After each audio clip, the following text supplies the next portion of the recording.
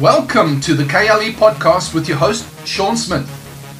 Encouraging and equipping leaders with a kingdom mindset to inspire, to influence, and to impact your culture where you are every single day. And now for today's episode. 2-1. Here we are in the middle of our conversation again. Welcome. Good to have you with us. And we're just hitting the record button and saying hi to you as we are already into our conversation, our Friday conversation with Steve and Sean. So great to have you, as I said, with us at this Friday. And Steve is just sharing a testimony with me. And I think I just really felt like this could be really powerful. So take us from the top, Steve. So what was the situation? I think we ought to change this to bright and early. Call this bright and early. Yeah, you can be early because you're usually early. I can be bright. I can be brilliant. Be brilliant. You're the shiny one, man. Yeah, not just bright. I'll be brilliant today. Oh gosh.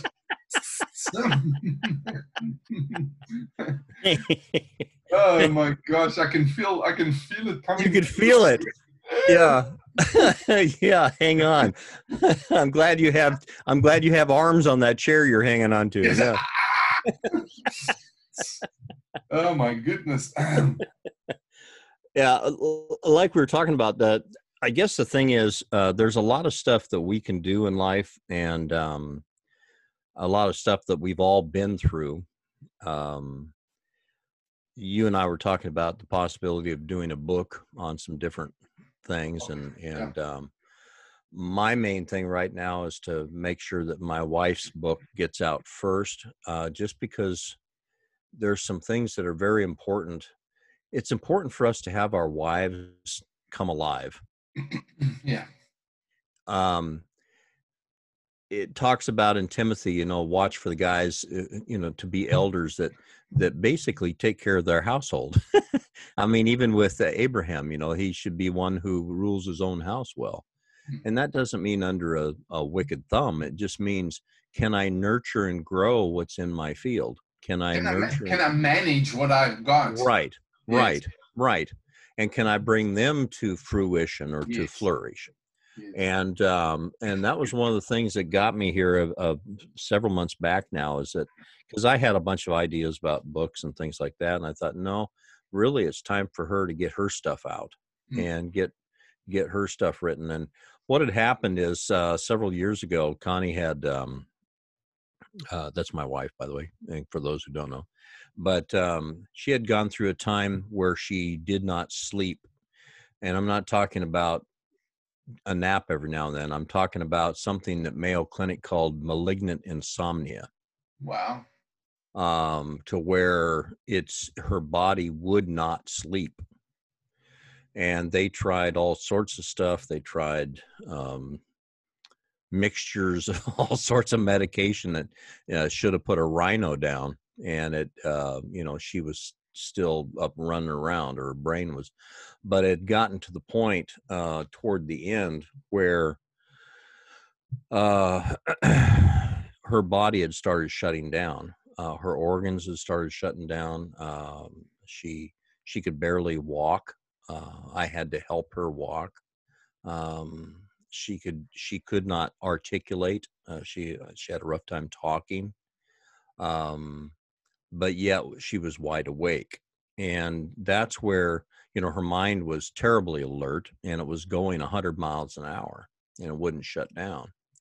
So the book right now that she's doing is a process of what she did, or what came to her as far as the weapons of her warfare that were not carnal, that were mighty through God to the pulling down of strongholds. And that's one of the things I've been looking at for bunches of people right now that I'm working with, is the fact that there's 5 smooth stones in your bag. There's a way you can't take on my armor, just like David couldn't take on Saul's armor to take down Goliath. There has to be 5 smooth stones in your bag, or however many in your bag, and the first one you reach in and grab is the one that's going to take down your enemy. So it's got to be something that you're used to fighting with. It's got to be, there's got to be, and one of the things that she got throughout this thing was war according to the prophecies that had gone on before concerning thee. Right. So her whole thing was, these things God has spoken concerning my life, they have not been fulfilled yet. God watches over his word to perform it. So I'm not done yet in life. And in fact, she kept getting this song over and over, this Frank Sinatra song, that now the time is near to reach the final curtain, or whatever it is. Now the time is near, and then the final curtain. Anyway, she just kept thinking, okay, this is my death song, and I'm going to die right here. Well, that happened for several months. And we were moving out toward California on our way to Arizona at that point. And we stopped off at our friend's little fellowship out in East or West Texas. And he says, Connie, I have a word for you. And Connie doesn't like getting words, quote unquote, from people because, in our lifetime, as we've gotten a lot of mixed words that probably don't make a lick of sense to anybody, but and probably who knows where they came from, But anyway, he calls her up to the front, and she gets up there, and he says, now this is going to seem weird, but it's a song, so I'm going to have to sing it to you. And it's a Frank Sinatra song. And she goes, oh no, I'm going to die right here in front of everybody because I've reached the final curtain. And he goes, let me see if I can do it. And he goes, the best is yet to come, baby. Whoa, whoa. But see, that's the type of thing that happened to her over and over again, where God knew exactly where she was and would give her the diametrically opposed or opposite thing to combat that enemy with, whatever voice it was. And who else would know except God that it was a Frank Sinatra song that had been haunting her for a couple months. Yeah. And to undo that whole thing with another song. And of course, now we still have the best is yet to come, all over on different little posters and different little things in our house, because those are weapons that you can use, the rest of your life for things. I mean, this is a sword that is now hardened, tested in battle. Yeah. And so these are the types of things that she has written down in the book on how the Lord gave her different things that would help her overcome, the battle that she was going through and come out the other end. So, and that was basically it. We ended up going to this little fellowship in Santa Maria, California. And they said, is anybody out there that needs prayer? And Connie says, I really need to go up. And I thought, oh, great, this is going to take a while. I'm thinking of myself, because she can't walk, So anyway, I'm helping her up to the front, and there's this little tiny guy. He's probably no bigger than 5'6", 5'7", that has this huge beard and, this flowing hair. And he looks like Santa Claus. He got these little spectacles on. And he says, are you her husband? I said, yeah. And he says, there are tentacles that have come from afar that are choking the life out of your wife. And I break those tentacles right now in the name of Jesus Christ. That to me, now I know in the book it's a little bit different, but to me that was the turning point, because it changed something in the atmosphere at that point. Shifted something spiritually. Yeah. And it wasn't long after that she actually napped for a little bit, during the course of the day. Wow. And then started sleeping a little bit more and a little bit more and a little bit more and a little bit more. Yes. But, there's a lot of things like this that people are going through in life that need to learn how to fight, and they don't. We've never been trained how to do battle properly. Yeah. And it's not just some pat answer. It's not just some, well, here's your sword, go fight. The Lord will give you the sword to fight that particular enemy, because we've never been this way before. We don't know how to fight some of these things that we've come up against. So anyway, that was basically it. And like you said, we just push record. Yeah, and she's writing a book on that. Yes. Yeah. Oh, well, you must please ask her if I can have the rights to interview her when it's done, when she's launching it. Oh, sure. Yeah, so it'll be great to interview her in the group and on the podcast and stuff like that. So yeah, I'm sure she would appreciate that, because her main thing is getting the news out. Right. Not the news that this happened to me. Yes. Not the news that I'm an overcomer. It's the news that there are weapons that the Lord gives us that are able to overcome anything that we have. I know. I'd love to do that. I mean, that's powerful. That is a really powerful testimony. And yeah, because whether it's sleep deprivation or financial deprivation or economic deprivation or religious persecution, everybody's got a journey and something that they're having to deal with. The other day I was saying on the podcast is like, people think because in their culture they're going through something, and listen, some people are really going through hardships. Oh yeah. And but at the same time, every culture has got its difficulty, and within the society, within the circumstance that you're dealing with. And it's like one guy, when I was living in South Africa, a guy came down to visit us, and he would just go, I mean, your house is amazing. You got, and I said, do you know how much that this house costs me that I have to believe for every month? And he goes, no. I said, okay, so let me help you here. The house costs me. I pay tax on the ground. The sewage costs me. Every time you flush the toilet, I pay for sewage and I pay for water. I pay every time you flush? Every time you flush. Because it's all added up. I mean, it's all part of the sewage. Okay. You know what I'm saying? It's like, yeah, no, and it doesn't go ting, ting, ting, ting. I think it does. But I mean, you pay. It's just like every time you flush it, ting, ting. Oh my gosh. I'd be storing it up. I'd say, don't flush. Yeah, don't flush, don't flush. Oh, I must. Did you hear about the blind guy from South Africa that went to Texas? No.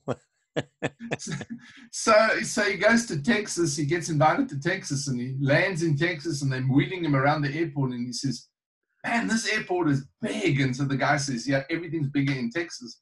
And then they took him put him in this car, and he goes, man, this is a big car. And the driver says, yes, everything's bigger in Texas. They take him to the hotel, and he walks into the hotel room, and he feels around, and he says, man, this is a big hotel. And he says, everything's bigger in Texas.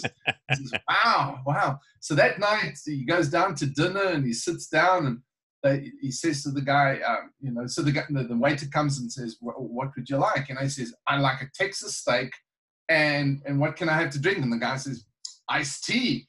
And he says, okay, and so he gets the steak, man, and fills the steak. He says, man, this is a huge steak. And the guy says, yeah, everything's bigger in Texas.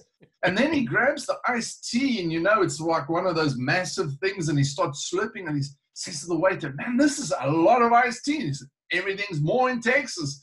And so he finishes the iced tea, but now he needs the toilet, So he says to the waiter, he says, man, I need the gentleman's, he says, all right, get up, sir, go to your left, hit the wall. When you get to the wall, miss the first door and go to the second door.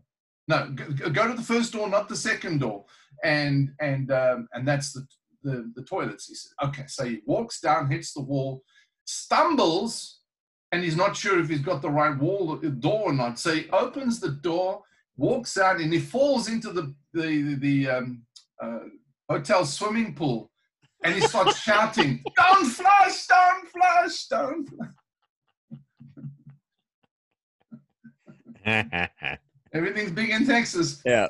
No, I got you way off track there, brother. You were going about, you're explaining to this guy that, you have to pay for every flush. You got to pay for. Yeah, you got me off in Texas. Yeah, anyway, so so I said to him, the thing is, there's a cost involved. There's a journey. I have to believe God for all of that. Right.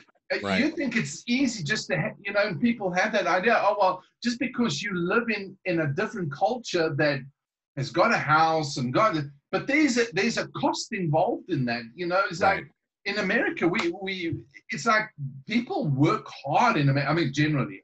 There's some people don't work at all. Some people want it all for free, but I'm not talking about those people. I'm talking about the average American works hard, works long, hard, and is very industrious. That's why the country is prosperous, And so, whereas everybody else wants to, not everybody else, but in other places, they want stuff for free. They don't want to use initiative.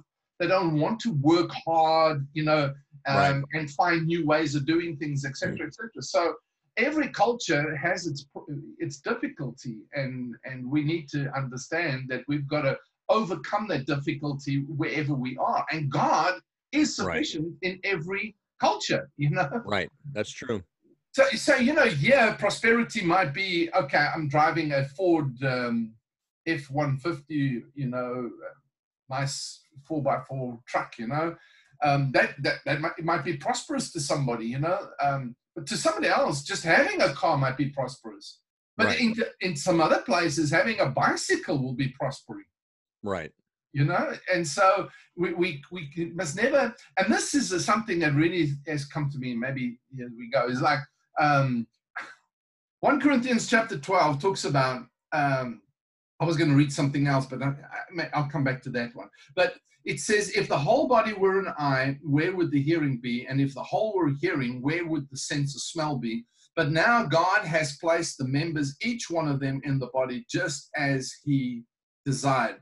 And if they were all one member, where would the body be? But now there are many members, but one body. So the eye cannot say to the hand, I have no need of you. Or again, the head to the feet, I have no need of you. On the contrary, it's much truer that the members of the body which seem weaker are necessary, and those members of the body which we deem less honorable, on these we bestow more abundant honor, and our unseemly members come to have more abundant seemliness.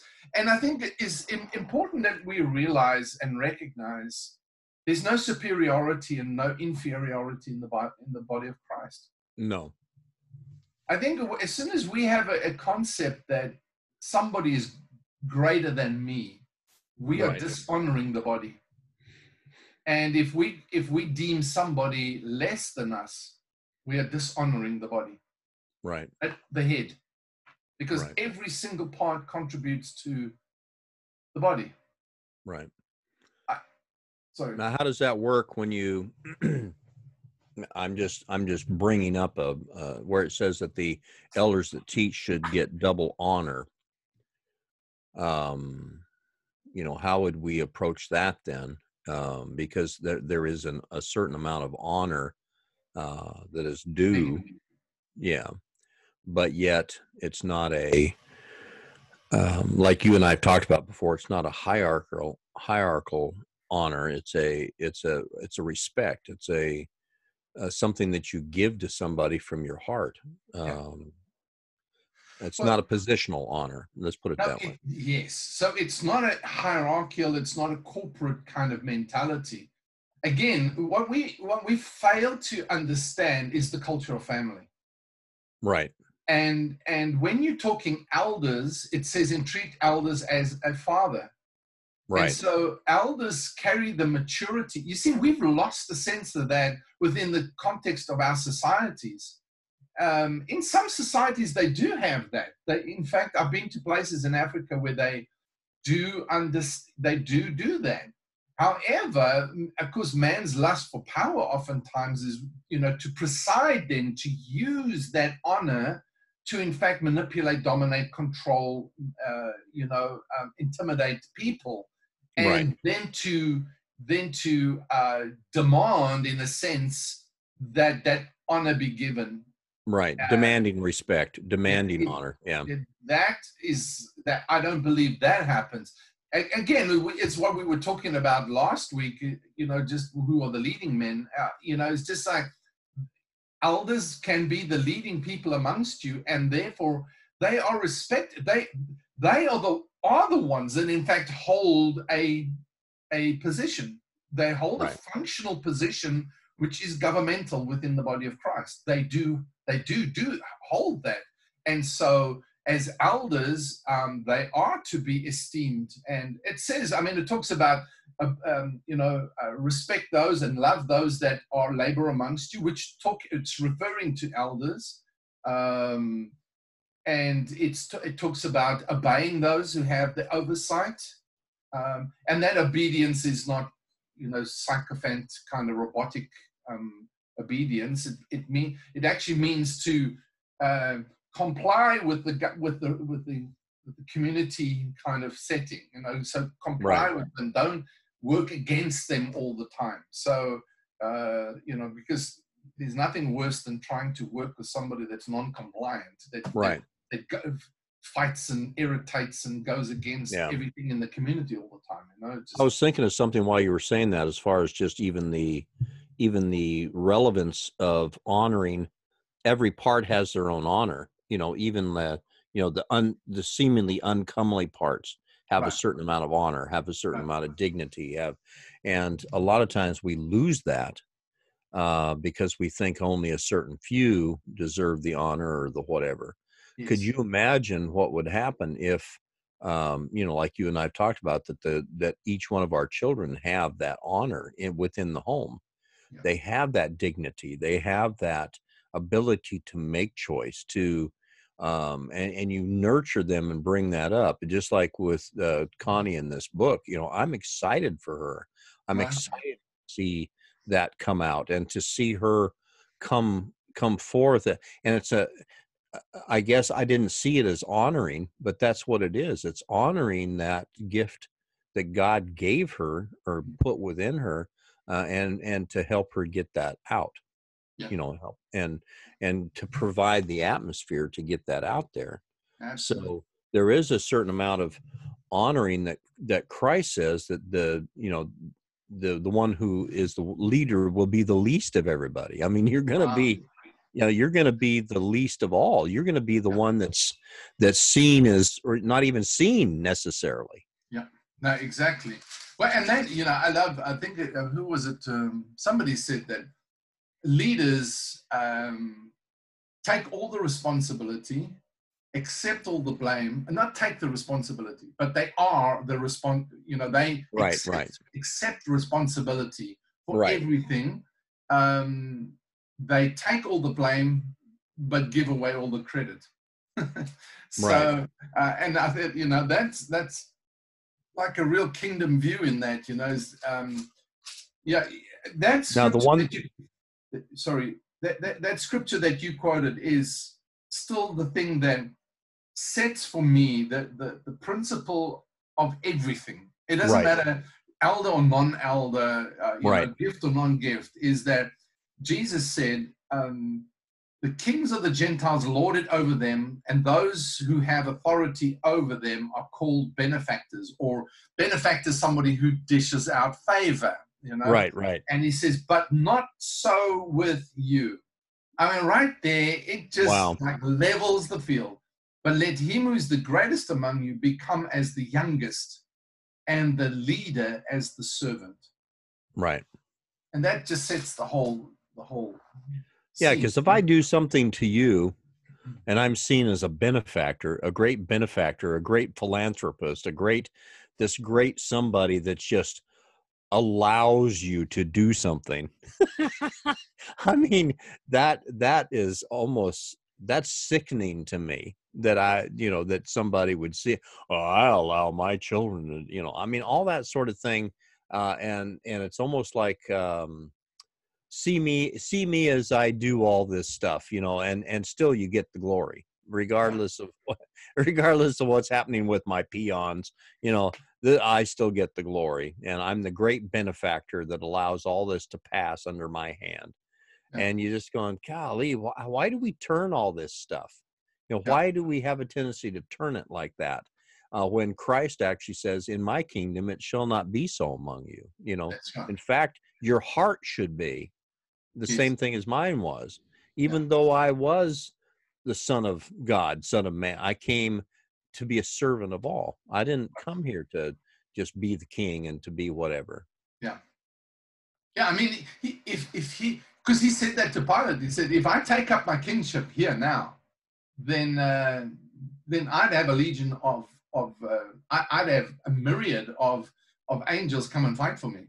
And that right there, Pilate goes, okay, I don't want to be involved in this, man. It's just like, this guy's a king beyond me, It's just like, right. And yet, yeah, I mean, but he was prepared to lay all that down for us, right. Be a servant all the way. I mean, because his servanthood didn't start at the cross; it started started way before that. Way before, and that was the model. He wouldn't teach that to his disciples unless he had modeled that to them. Right. And well, even the foot washing thing wasn't a ritual. No, exactly. It was something a servant did. Yes. And that's why Peter was so upset. He says, Lord, don't do that. And then he says, I must have to do this because I'm trying to show you something here. I'm trying to say that this is how you do this. You wash each other's feet. You take that role of a servant and you help the other person, walk through life. That's and right. He says, well, then wash all me. And he goes, no, I just want to wash your feet. But and that was his heart. He says, if I've done it to you, you need to do it to each other. Right. And so, we've made a religious rite out of it. Wash each other's feet. We bring up the bowl, right. And so we've now focused. We focus on the washing of the feet. And I just think of some things that have happened to me over the years in ministry. And I just think, oh my word, it's just like, oh gosh, no, I don't even want to go there. But anyway, it's just you want to kick the guy over and the bowl and everything else. It's like, you know what they're doing it for. Yeah, it's just it's sad. It just was sad. But and yet the real principle that Jesus was teaching in that, which is servanthood, to serve one another, is totally lost in that. Right. So it was all about the washing of the feet. It's all religious, and yet we don't. The real heart of it is not being adhered to. It's not being followed. It's not being adopted as part of their heart attitude as a leader. Right. So I mean, we can't. Even an elder cannot say to another part of the body, "I have no need of you." Right. Because he goes on, he says, again, the head to the feet, I have no need of you. Not even the head will say, I have no need of the feet. Right. Christ doesn't even say, look, I don't need you guys. Yeah. Isn't that, I mean, I don't know how you read it, but that's like kind of how I read it. Something you said last week really struck me. Everything else that you've said over the last 25 years, it never struck me. This one here really struck me. Well, this one thing. Finally.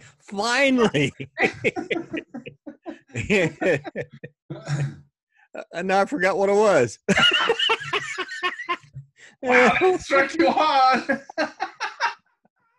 Well, it really struck me big time. Yes, it was something. It was something having to do with what we were just talking about. What was that? Because you said about Christ, about how he came to do something in particular, but we tend to try to make it all the time into a religious type setting. And I forget how you stated that, but everything that he did, all of a sudden we try to make it something else. And because we try to make it something else, it becomes religious. It becomes part of a religion as opposed to life anymore. Yeah. And that's the thing to realize, is that Christ being our model didn't come to do this just because he wanted to show us a bunch of principles. He was trying to show us a way of life, living in a certain kingdom. This is how this is how I live. This is how we live. This is what we do. And to spend 3.5 years with a bunch of guys that were basically our rednecks and whatever, I mean, just working class guys, and some of them the dregs of society, some of them seen as being the thieves and everything else, and to say this is how we live in a society, and to watch him work with those gentlemen and watch him actually live out a life and say this is how you do it, and then leave and let them I mean, I'd be afraid to leave because I'm afraid but I guess that's why he sent the Comforter. That's why he sent the Holy Spirit, that will bring to our remembrance everything that he has taught us. So I guess he didn't leave us alone. He left, but he left with the Holy Spirit here to prompt us and to bring back to our remembrance everything that he's taught us. So, but that was the main thing too. When Christ does something, he does it with purpose. He didn't do it just because he felt like, here, I got to fill up another chapter in this particular book. He was just living life, and to show us, I guess that's the thing that gets me about some of the different movements that we have, because we begin to highlight different aspects of things in the leadership realm, and we'll take little bits and pieces of it and we'll interject as though Christ did that, but he never did. For instance, he never did say to the disciples, I am your father. He never did take that fatherhood place. He said, I will show you the Father, but he never did model, even though you probably could state that he modeled fathering. He took them in as a father would and said, here, let me show you how to do this. But he never did take that place and say, I am your father. So I guess just to even look at that, he wasn't there for a position. He wasn't there for a placement. And just like I've said before about Absalom didn't take David's place because David was his father. He took the place of a king. And if there's a position to be had, one of your sons is going to try to take that position. Yeah. But if there is no position, there is nothing to take. So for some reason, we have a propensity as humans to try to have a position and have a place in other people's eyes, or place in their thinking, or a place in their hearts, or whatever. It's always positional with us. But yeah, you see, and I don't understand. That's what I don't understand. It's not the culture of the kingdom of God. The culture of the kingdom is one king. Right. And we are all kings and priests under him. Kings and lords. Kings, priests, and lords. We are all. So all of us. We're a kingdom. We belong to a kingdom, which is a country. With a ruling monarch called the King of Kings. Right. We are all kings, priests, and lords under his rulership. Right. Now that's liberating. But you see, we have such a democratic paradigm. We are so steep in democracy. Right. That we cannot even begin to imagine what a monarchy is. So we conduct ourselves, and that's my... I've been like on this hobby horse for years already, but it's like, and even when I begin to doubt myself, I doubt my conviction, I go, everybody's going, no, you're wrong. And I think, oh my gosh, maybe I'm wrong. But then I come back to that Luke 22 and I go, yeah, it shall not be so among you. And I just go, right.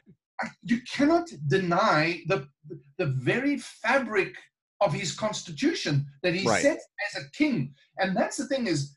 And that's in red.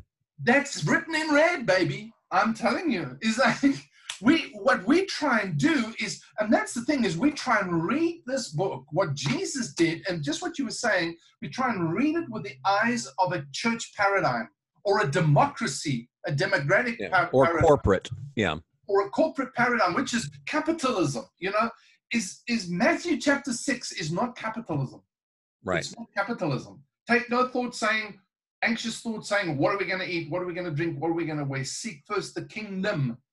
Seek his government. Seek his constitution. Seek his culture. Seek his way of rulership.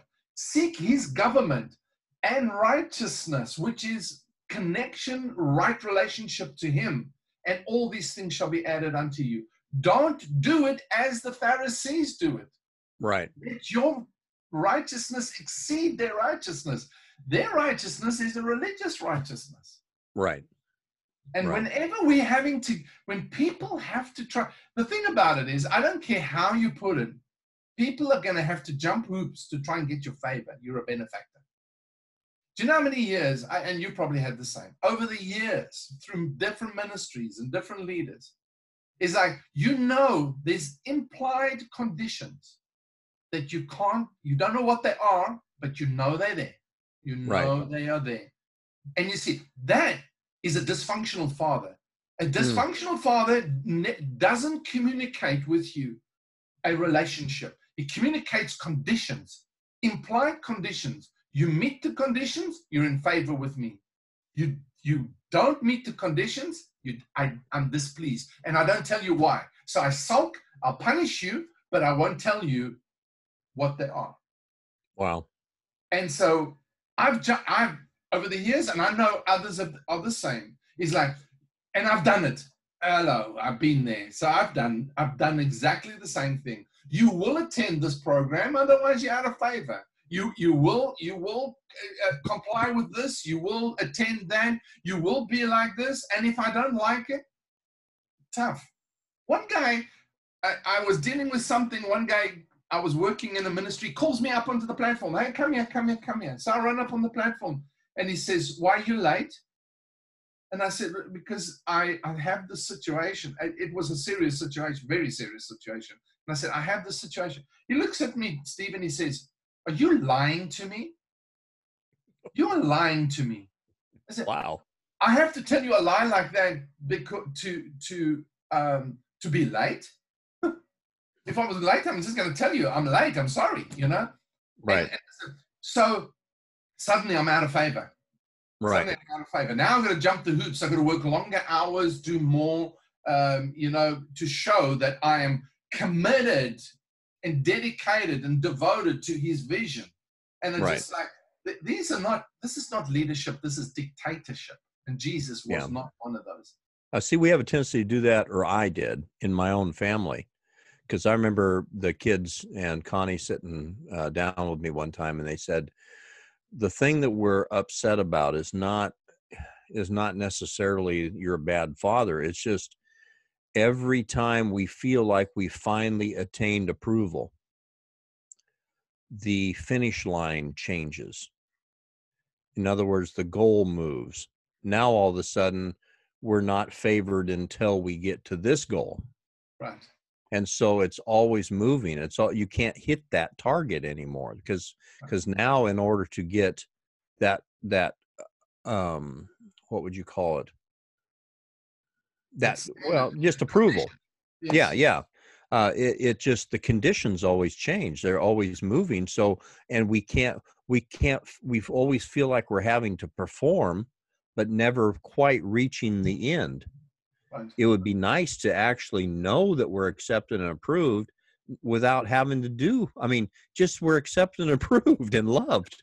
Yeah. Not having to perform, not having to reach a certain standard, not having to reach a certain level of growth or whatever, whatever the stipulation was at that time.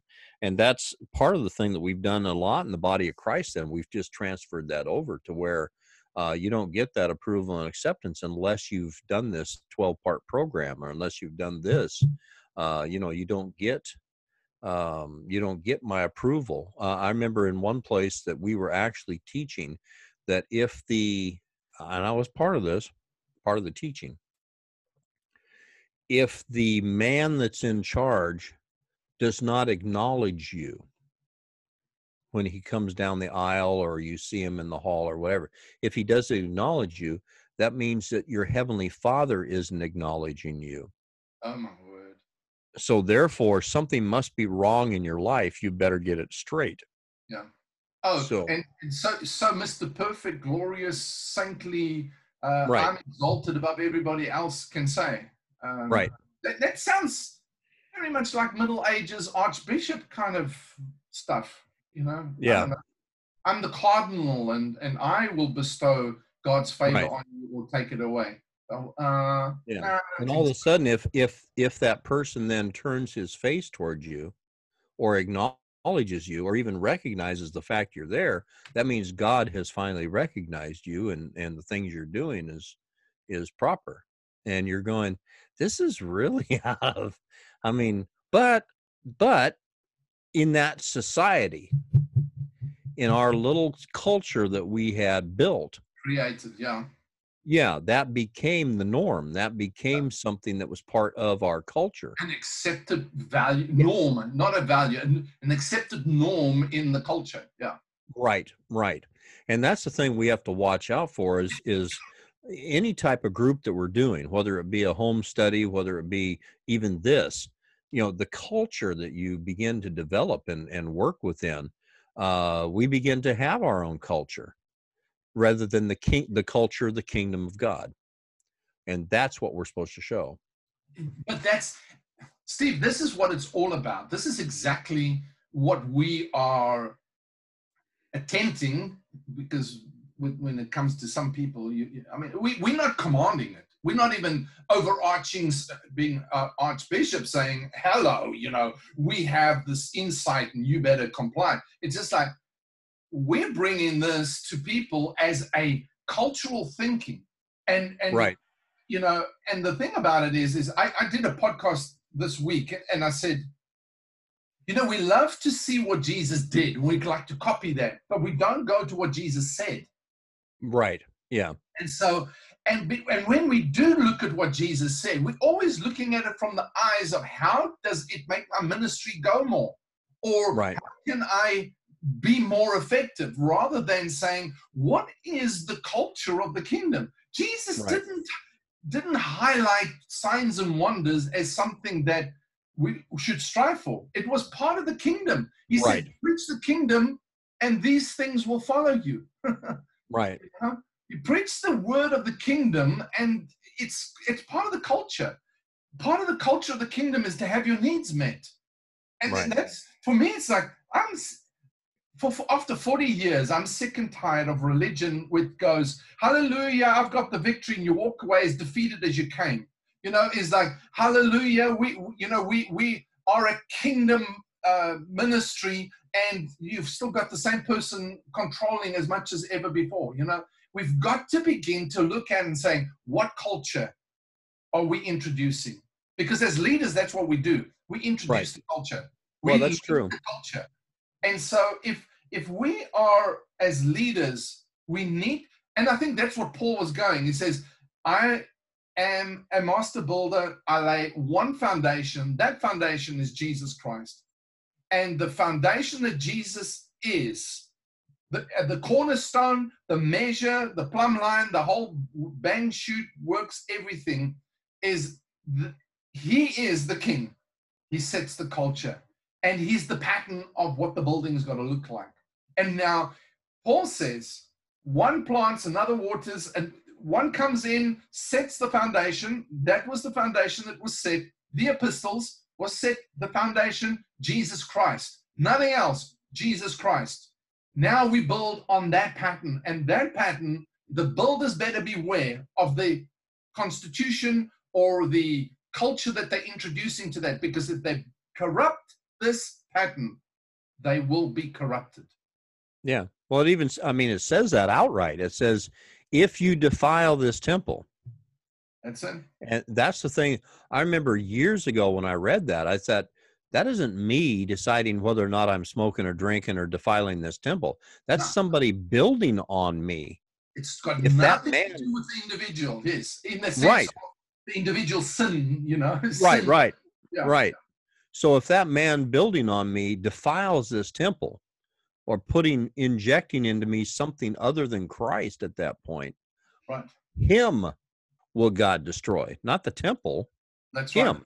Yeah. And The so it builders. really, yeah, Builders. yeah, So who the are the builders, builders? You because know, they're the ones that he's the stone that the builders rejected, not the stone that the people did.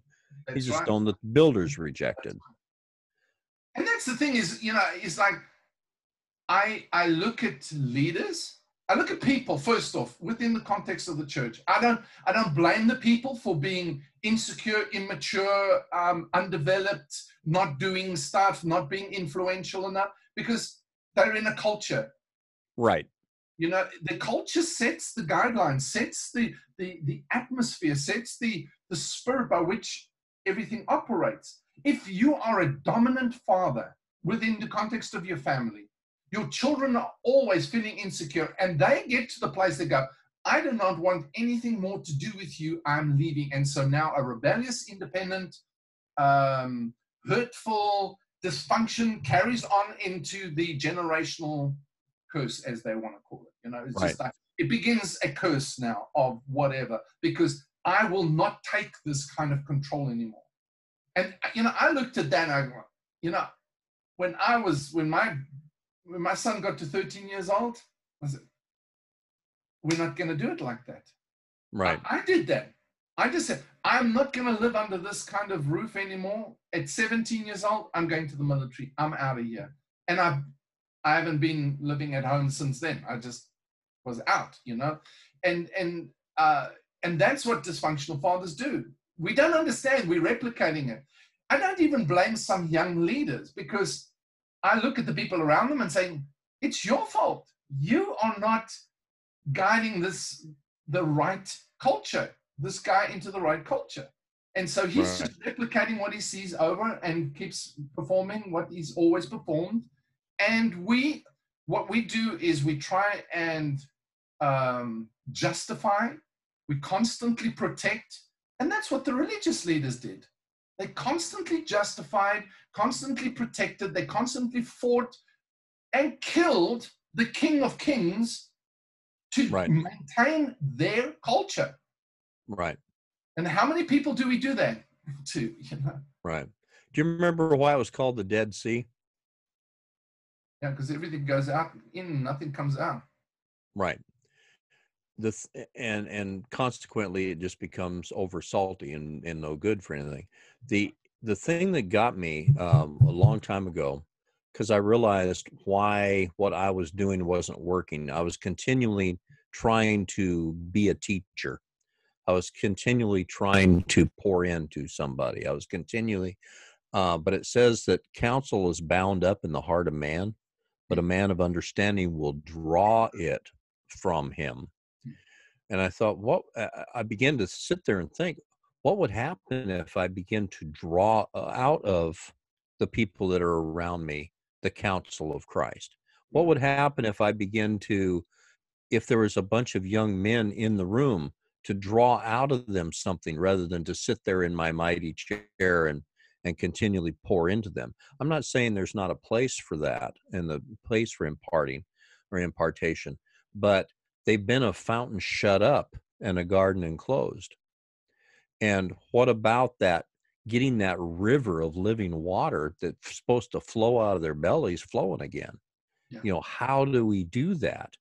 And can I do that by beginning to go to their well and draw from their well, and to let them see that, yeah, you do have Christ in you, the hope of glory. Yeah, you do have the Spirit of the living God in you. And here it is. Here's a demonstration of it right here. Let's look at this a little bit deeper. Let's go a little bit deeper into this. What is he saying about that? And just draw some of this stuff out. Exactly.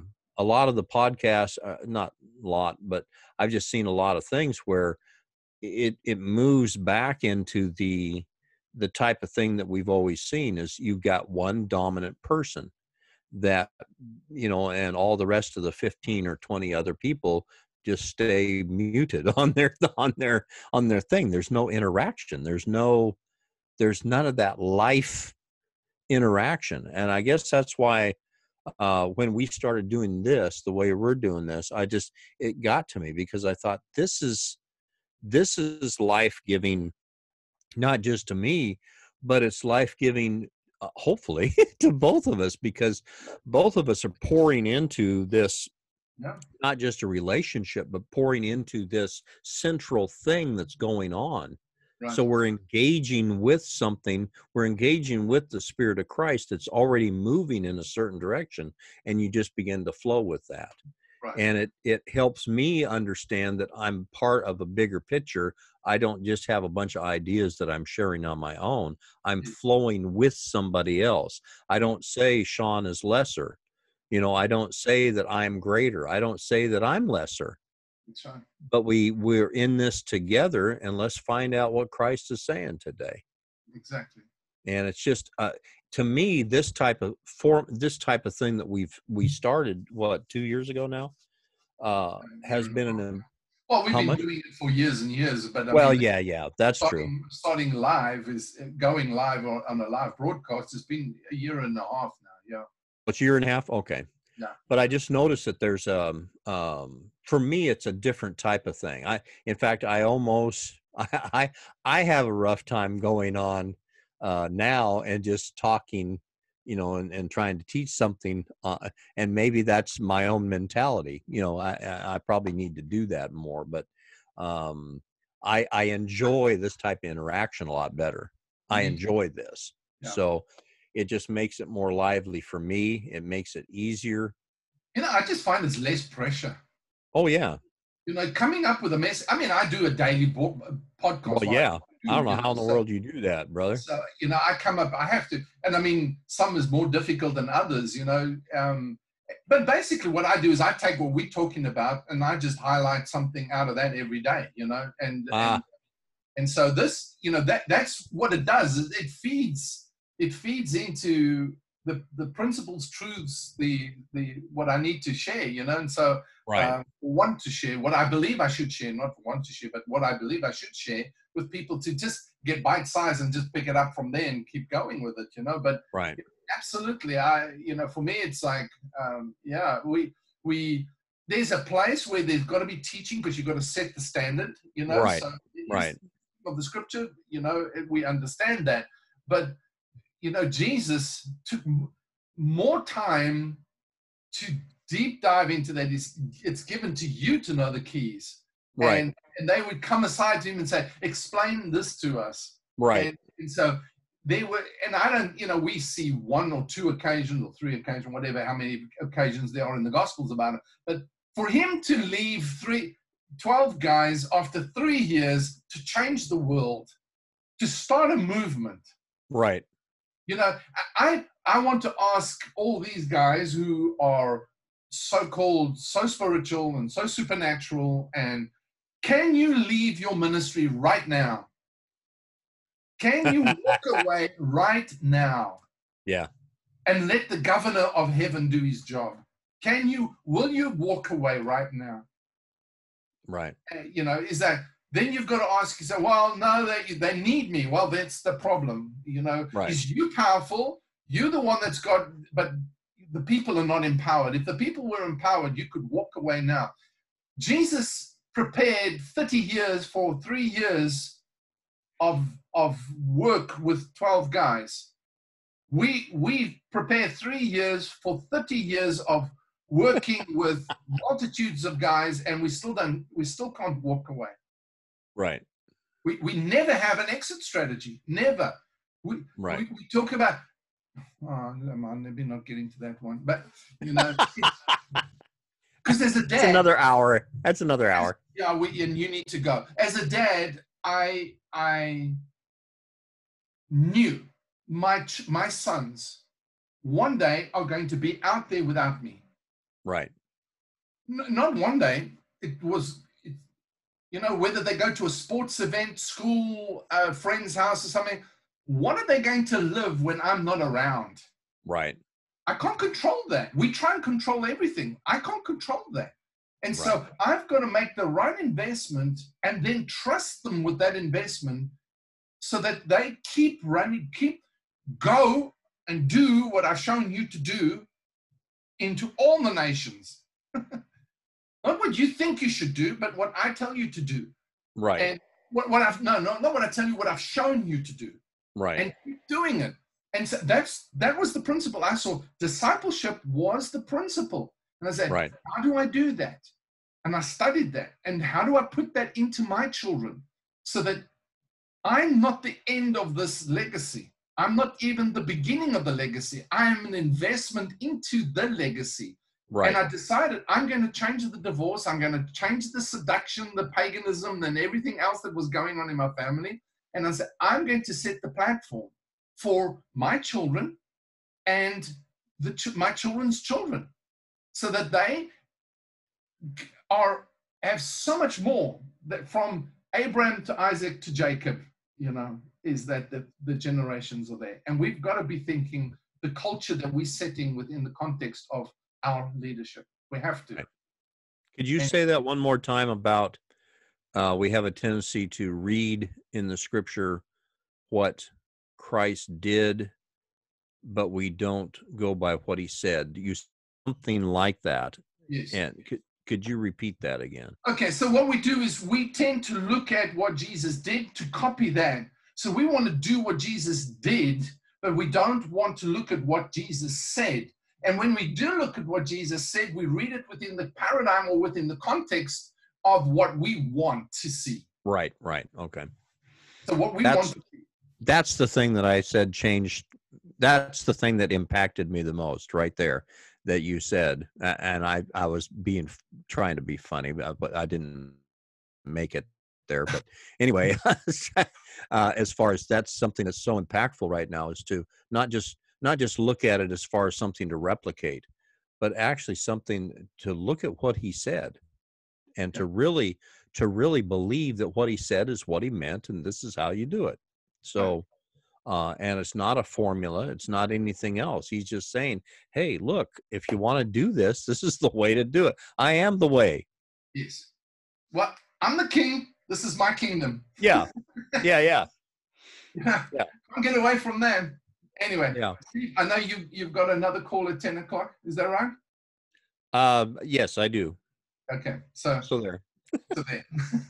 All right. I do too. I have another call coming up now. So, but it's, hey, it sounds like we hit the same hammer on the same anvil all the time. But you know what? I think it's like we have to keep hitting it from different angles until I don't know about you, but I'm still working to get this culture of what this looks like to me. And I've been looking at it for years, but, and so, I appreciate thrashing it out with you and you letting me let off my It's fun to hammer it out. It's fun to knock it back and forth over I call it like a tennis thing, to hit it back and forth over the net and just learn how to volley with these things without getting your feelings hurt, for crying out loud. Exactly. Let's look at this. Let's look at this stuff. Yeah, no, exactly.